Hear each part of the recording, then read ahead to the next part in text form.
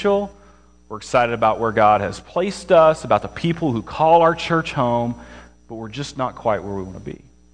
So as a way to get the wheels turning, as a way to maybe get closer to where we want to be, it's good for us to be in agreement on our basic identity as a people who call themselves a church. And as we've done that in this series, we've established several things. We've said that the church is a people, not a place. Churches are able to exist anywhere because a building does not make a church. The church is a called out people, not a bricks and mortar structure. Buildings are great. They help us do ministry. They help us serve our community. But lots of churches exist without buildings. And that's because the church is a people. You are the church. Second, we said that the church is built on the Word of God. God's revealed Word is our sure foundation, and Christ is the cornerstone of that foundation. So Christ and His gospel are what we are told to build our church upon. And what that means is Christ is the main thing in the church, not the music, not the programming, not the pastor, not the small group ministry. Christ is the cornerstone.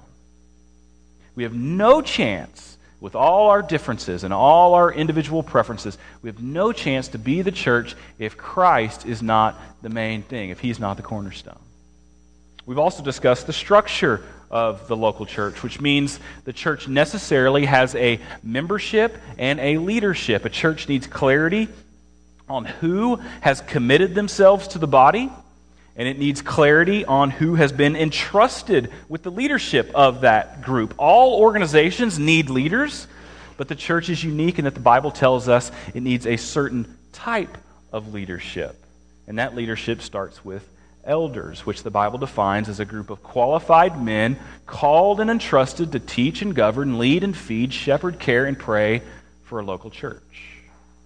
These elders are to be in submission to Christ and His Word. They're accountable to the congregation that they serve, and they are called to seek the good of the people. Like a good husband, they don't aspire to power and authority. They aspire to service and sacrifice. And with that sacrifice and service comes the entrusted authority to lead. That's elder leadership. And then framing all of that content is the realization, the freeing confession that the church is imperfect. We are imperfect. And what we've said is the imperfection of the church is actually a grace of God, because it allows other imperfect people to come in and get in on what we're doing in the church. If the church were perfect, no one could ever feel welcome here. But since it's not perfect, anyone can come and feel welcome here. Our imperfection leads us to swing wide the doors for any and all people. So today, we arrive at the next question in the series, which is, what is the mission of the church? And we come to this just 2 weeks removed from our Mission Encounter Sunday, where Todd Arend challenged us to look at the biblical basis for mission. And if you remember, his Sunday morning message was a study on how God has revealed His mission through every turn in Scripture. And I hope that you took from Todd's talk a few things. I hope you took the fact that God is a missionary God, and that His design from the beginning is to reach a people with the gospel from every tribe and tongue and nation. From Genesis to Revelation, that's what's being revealed. And when we read the Bible that way, what happens is we don't place ourselves at the center of every verse. Rather, we understand it is God's heart for the nations that's at the center of every verse. And we conclude that it's not that God has a mission for the church, but God has a church for His mission. Author and scholar Christopher Wright famously put it this way. He said, "Mission was not made for the church was made for mission." God's mission. So with that in view, this morning we're going to look at a very familiar verse. Daniel read it just a few minutes ago. We're going to dissect it a little bit. And my hope is that we'll understand more fully what it means to be a church aligned with God's mission. So Matthew 28, if you're not already there, we're going to read verses 18 through 20.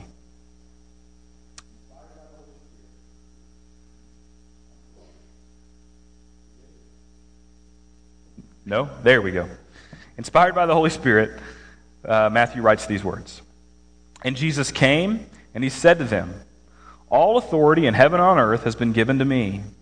Go therefore and make disciples of all nations, baptizing them in the name of the Father, and of the Son, and of the Holy Spirit, teaching them to observe all that I have commanded you, and behold, I am with you always to the end of the age. This is God's Word. So from these 3 verses, 5 ideas we're going to unpack together.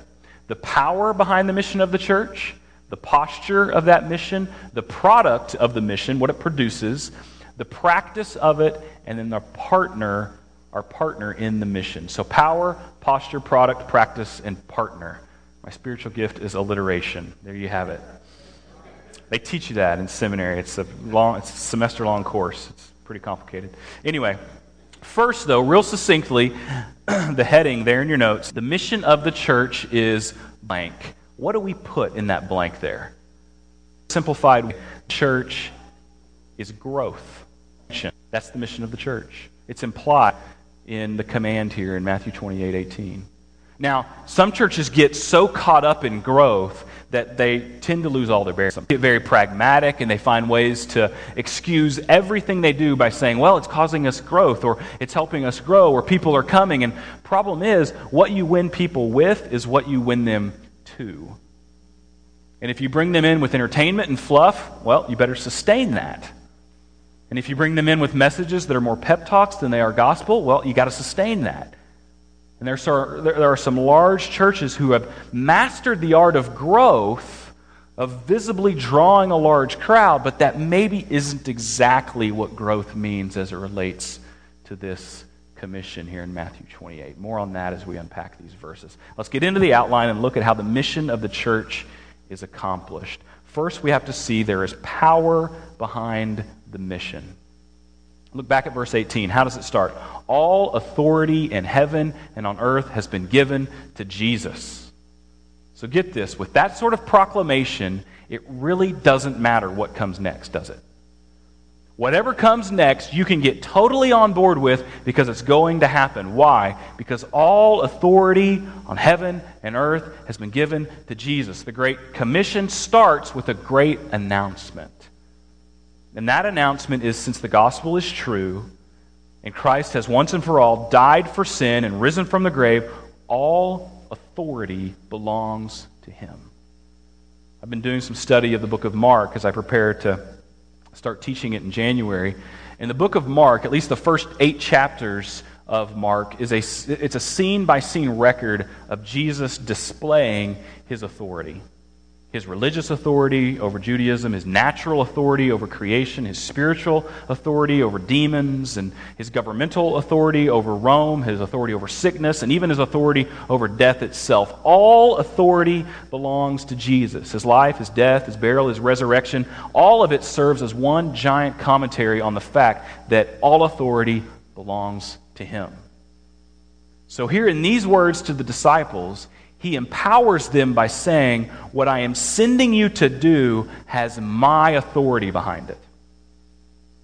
So the purpose He is giving them is actually driven by a promise, the promise of His all-encompassing authority.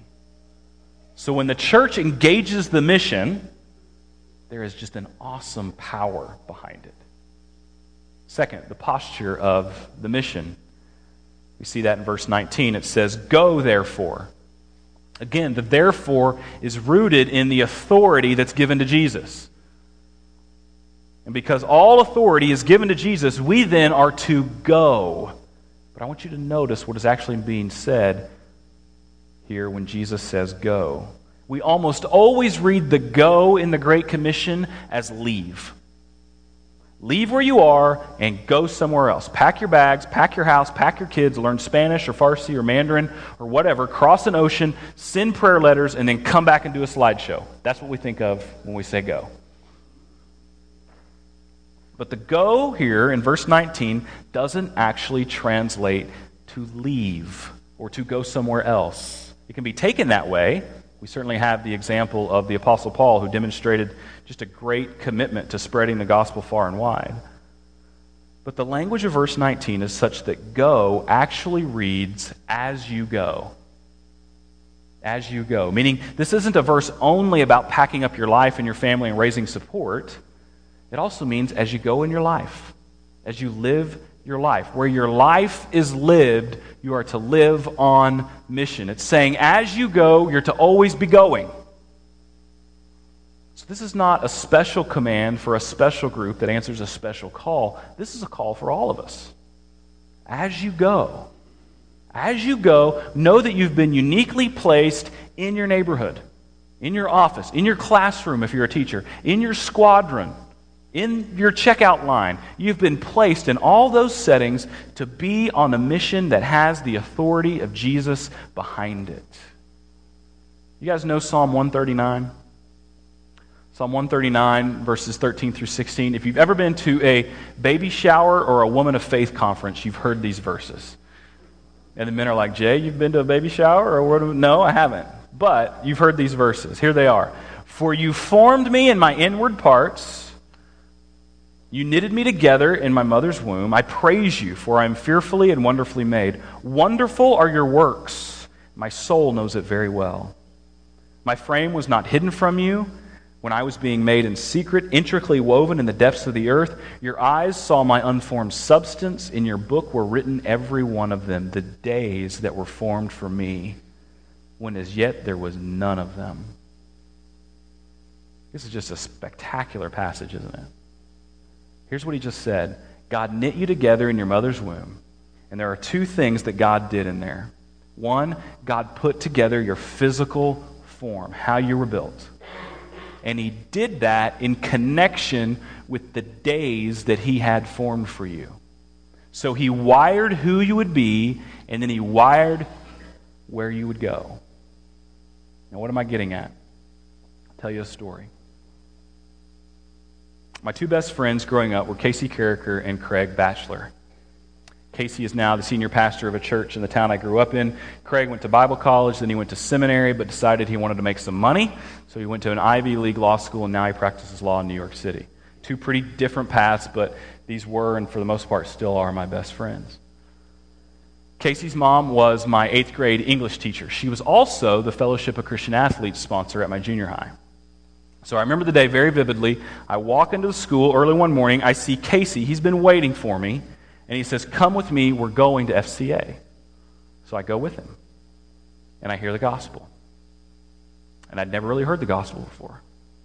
I'd kind of been to church. I knew Jesus was why we celebrated Christmas, but no one had ever told me that I was a sinner in need of a Savior and that Christ had died for me. I'd never heard that.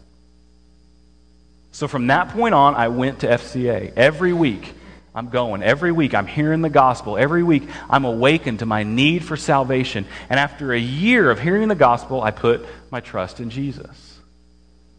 And so now, I'm a Christian. And I need to go to church. And I can't go to Casey's church because you weren't allowed to wear shorts to Casey's church. And I couldn't even process that whole idea. So enter my friend Craig. Craig's dad is an elder at his church. So I go to church with Craig. And the Bible is now being taught to me. I get baptized. I begin to read and study and go to camps and retreats and mission trips. And by the time I'm a junior or senior in high school, I'm the one sharing my testimony of faith in Christ with the 8th graders. You fast forward a few more years, I get very involved in ministry in college. Ministry becomes my passion. It's always on my mind. And 16 years later, I'm standing here doing the only thing I've ever wanted to do. And none of it was circumstantial. You hear that? None of it was circumstantial. Psalm 139, in your book were written every one of them, the days that were formed for me. As I was thinking through this week, as to how I was going to say it all. In my office, I just started bawling. I just started crying my eyes out. I was just praying, Lord, Jody, just don't let Jody come in, and she's not going to know how to process all this. Casey was my best friend. He said, come with me to FCA. Craig was my best friend. He said, come with me to church. I'm standing here today and I'm opening the Word of God. I'm proclaiming it to you because my best friends growing up were from solid Christian homes and they wanted to see me know the Lord and grow in the Lord. And as they were going, they were living on mission. And I'm a product of that. These were 8th grade boys who impacted my life for eternity. 8th grade boys. You know what an 8th grade boy is good for? Nothing at all. They think they're cool, they're not. They think they're good at sports, they're not. You know, the only thing an 8th grade boy is really good at is just making fun of other 8th grade boys. That's it. But unless you're God, you can actually use something like that. And I hope you realize what thinking this way actually means for your life. It means the purpose of you living in your neighborhood goes well beyond you simply living in that neighborhood. It means whoever you share a cubicle with at work, the purpose of that goes way beyond just work. Whoever you fly with goes way beyond some random assignment. Your days were formed so that as you go, you get to join God on His mission. You see what I'm getting at there?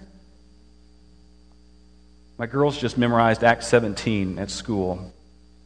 That's Paul at Mars Hill preaching a sermon. And verses 24 through 26 read this way. Paul says, "The God who made the world and everything in it, being Lord of heaven and earth, does not live in temples made by men, nor is He served by human hands as though He needed anything, since He Himself gives to all mankind life and breath and everything. And He made from one man every nation of mankind to live in all the face of the earth, God having determined their allotted periods and the boundaries of their habitation." Sounds a little bit like Psalm 139, doesn't it? God uniquely wiring you, God uniquely placing you. And He does this so that, this is how Paul finishes the sermon, so that men might seek Him and find Him, though He is not far from any one of us. Again, you don't just live here, you've been placed here so that God would not be far from anyone you do life with. The other parents on your kids' soccer team. You're there so that God would not be far from any one of them. So that God would not be very far from anyone you go to the gym with. Some of you lack motivation to go to the gym. Well, here's some motivation. You will run into people there that need Jesus. So go on mission to the gym. God can be near to every one of your neighbors because He has placed you amongst them. All that to say, as you go, not leave, but the mission of the church is to understand that as you go, you've been uniquely placed to be on mission everywhere. Third, the product of the mission. Go therefore and make disciples, is what the text says. The product of the mission, or what the mission produces, are disciples. To be a disciple, according to the English word, is to be a student. Therefore, to be a student of Jesus means to be a follower of Jesus. And the point of the command is this: the church is not to merely seek converts, we are to make disciples. And just to distinguish the two, converts and disciples, converts make a decision to follow Christ, disciples make lots of decisions to follow Christ. And there's a real breadth to the gospel that applies to this, and it's that many of us think of the gospel as only the entry point to the Christian life. Hear the gospel, believe the gospel, now we're ready to move on to discipleship, meeting with mentors and memorizing verses. That's discipleship. And none of those things are bad things. In fact, meeting with mentors and memorizing verses are really good things. Christian discipleship, however, is rooted in the same thing that Christian conversion is rooted in, and that's the gospel. What takes place at conversion is a life-altering exposure to the truth of the gospel. Therefore, discipleship is an ongoing, life-altering exposure to the truth of the same gospel. When we come to faith in Christ, the experience is usually, I realize I'm a sinner, Jesus is the Savior, I'll put my trust in Jesus.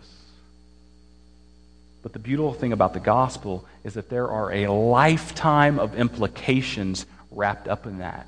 And it's those implications that actually fuel our discipleship. So discipleship is simply unearthing all the implications of the gospel for your life, and it's going to take you your whole life to scratch the surface of those implications. So disciples aren't a certain kind of Christian. Disciples are those who love Jesus and follow Jesus because they are, in the best way possible, stuck in the glory of the gospel. And that's where they want to remain. And that kind of thinking deeply impacts the mission of the church.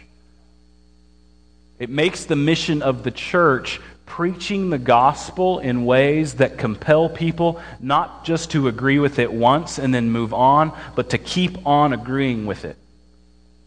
So much so that it shapes their whole life, their choices and their relationships and how they use their money, everything. If a church does that, if it's committed to the gospel and committed to living the gospel and heralding the gospel, the product of the mission will be disciples. Now the practice of the mission. There are actually two practices in this text, baptizing and teaching. These practices are tied in with making disciples. Let's start with baptism. Those discipled in the gospel will see the practice of baptism as a ritual deeply connected to the gospel. Baptism is a celebration of the saving work of Jesus. And if you love the saving work of Jesus, you will desire to identify with him through baptism. That's what baptism is. It's a public identification with Christ, our Savior. You remember Acts chapter 8, the story of the Ethiopian eunuch? Philip has shared the gospel with this man. He's searching. He's been to Jerusalem. He's searching the scriptures. Philip shows up. He asks for an explanation. Philip provides an explanation. The eunuch trusts in Christ. And the very next thing the passage says is, and as they were going, sound familiar? As they were going, the eunuch says, look, here is water. What is keeping me from being baptized? Clearly, Philip, in explaining the gospel, had shared with him the reason and the weight of baptism, so he immediately wanted to observe the practice because he wanted to identify with Christ. Baptism is a public showing of your union with Christ. It's a ritual that publicly proclaims to your church family, I've died with Christ, and I've been raised with Christ to walk in newness of life, and I want everyone here to know it. And so essentially what that makes the church is a group of baptized believers in Jesus Christ.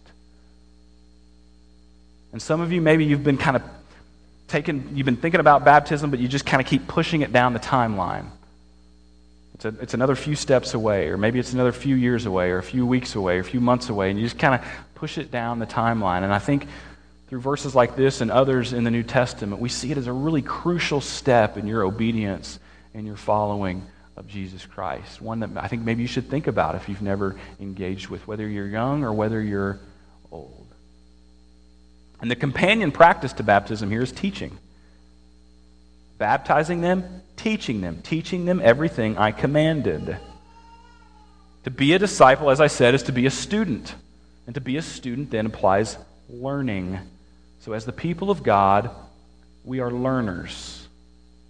We are learners, and learning impacts everything we do. Think about it. The Bible also calls us worshipers. And since we are learners, we're always learning how to worship God in a way that pleases him. And we're servants, always learning how to serve more humbly. And we're also called in Scripture a family, and so we're always learning how to knit our lives more closely together. The Bible calls us a body, and so we're learning more and more how to function as a unified whole. And we're also missionaries, and so we're learning more and more what it looks like to take the gospel to the world around us. And what's all this learning require that we're doing? It requires teaching. A huge part of any church that wants to be faithful to the mission is teaching. It's a commitment to sound doctrine and the transfer of that doctrine from those who have a grasp on it to those who need to be more fully rooted in it. So those are the practices of the church, baptizing and teaching. Now, the partner in the mission. The partner in the mission. The mission, as I've laid it out, clearly requires just a tremendous amount of spiritual power. And this is why Christ is so gracious to leave us with this final word in verse 20. He says, behold, I am with you always to the end of the age. And the reason that promise is so packed with power is the one who made it has already told us he's the one who has all the authority. And the promise is not, I'm going to have my power and authority from sort of far away, but he's saying, no, I'm actually going to be with you I'm going to be beside you, and I'm not going to leave you. He's all-powerful, forever, by our side, to the end. The Great Commission is sandwiched between two great declarations of grace. All authority has been given to me, and I am with you always. And so as we think about the mission of the church, I think we can carry it out by remembering that we are just in between that glorious grace. The promise of absolute authority on one side and the promise of his constant presence on the other side. With that, we cannot lose. We cannot lose. So your questions as I close are, of course, well, how do we do it? How do we accomplish the mission? We see the power, we see the authority of Jesus.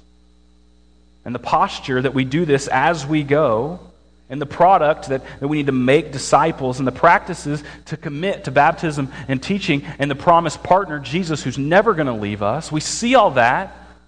So Jay, now tell us, what does the program look like? How are you and the staff going to carry this out? What are you going to put together so that the church can expand and fulfill its mission? And my answer is, man, I got no program. There are no events on the calendar.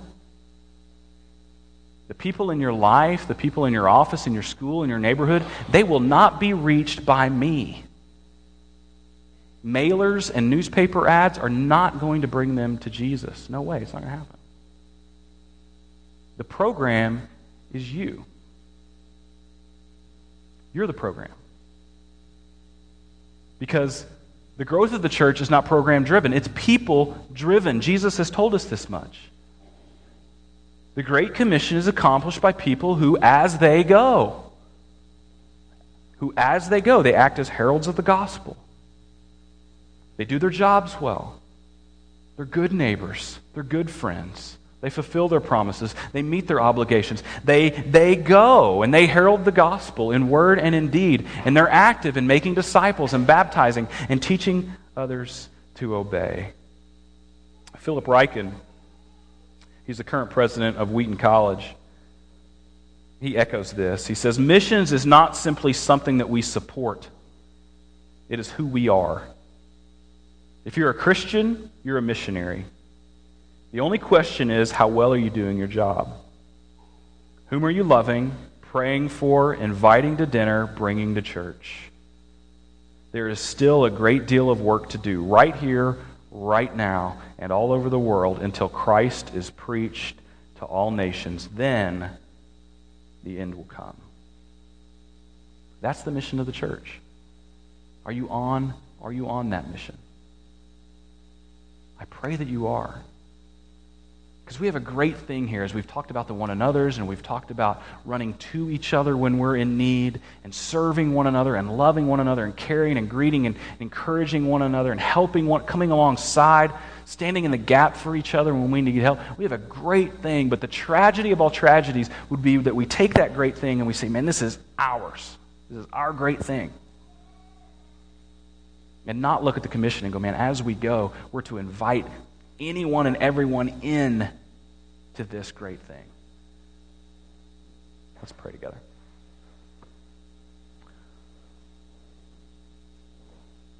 Father, we thank you for your word, and we thank you for this command of Jesus. And I pray that it would be a command that we obey gladly. That as we ponder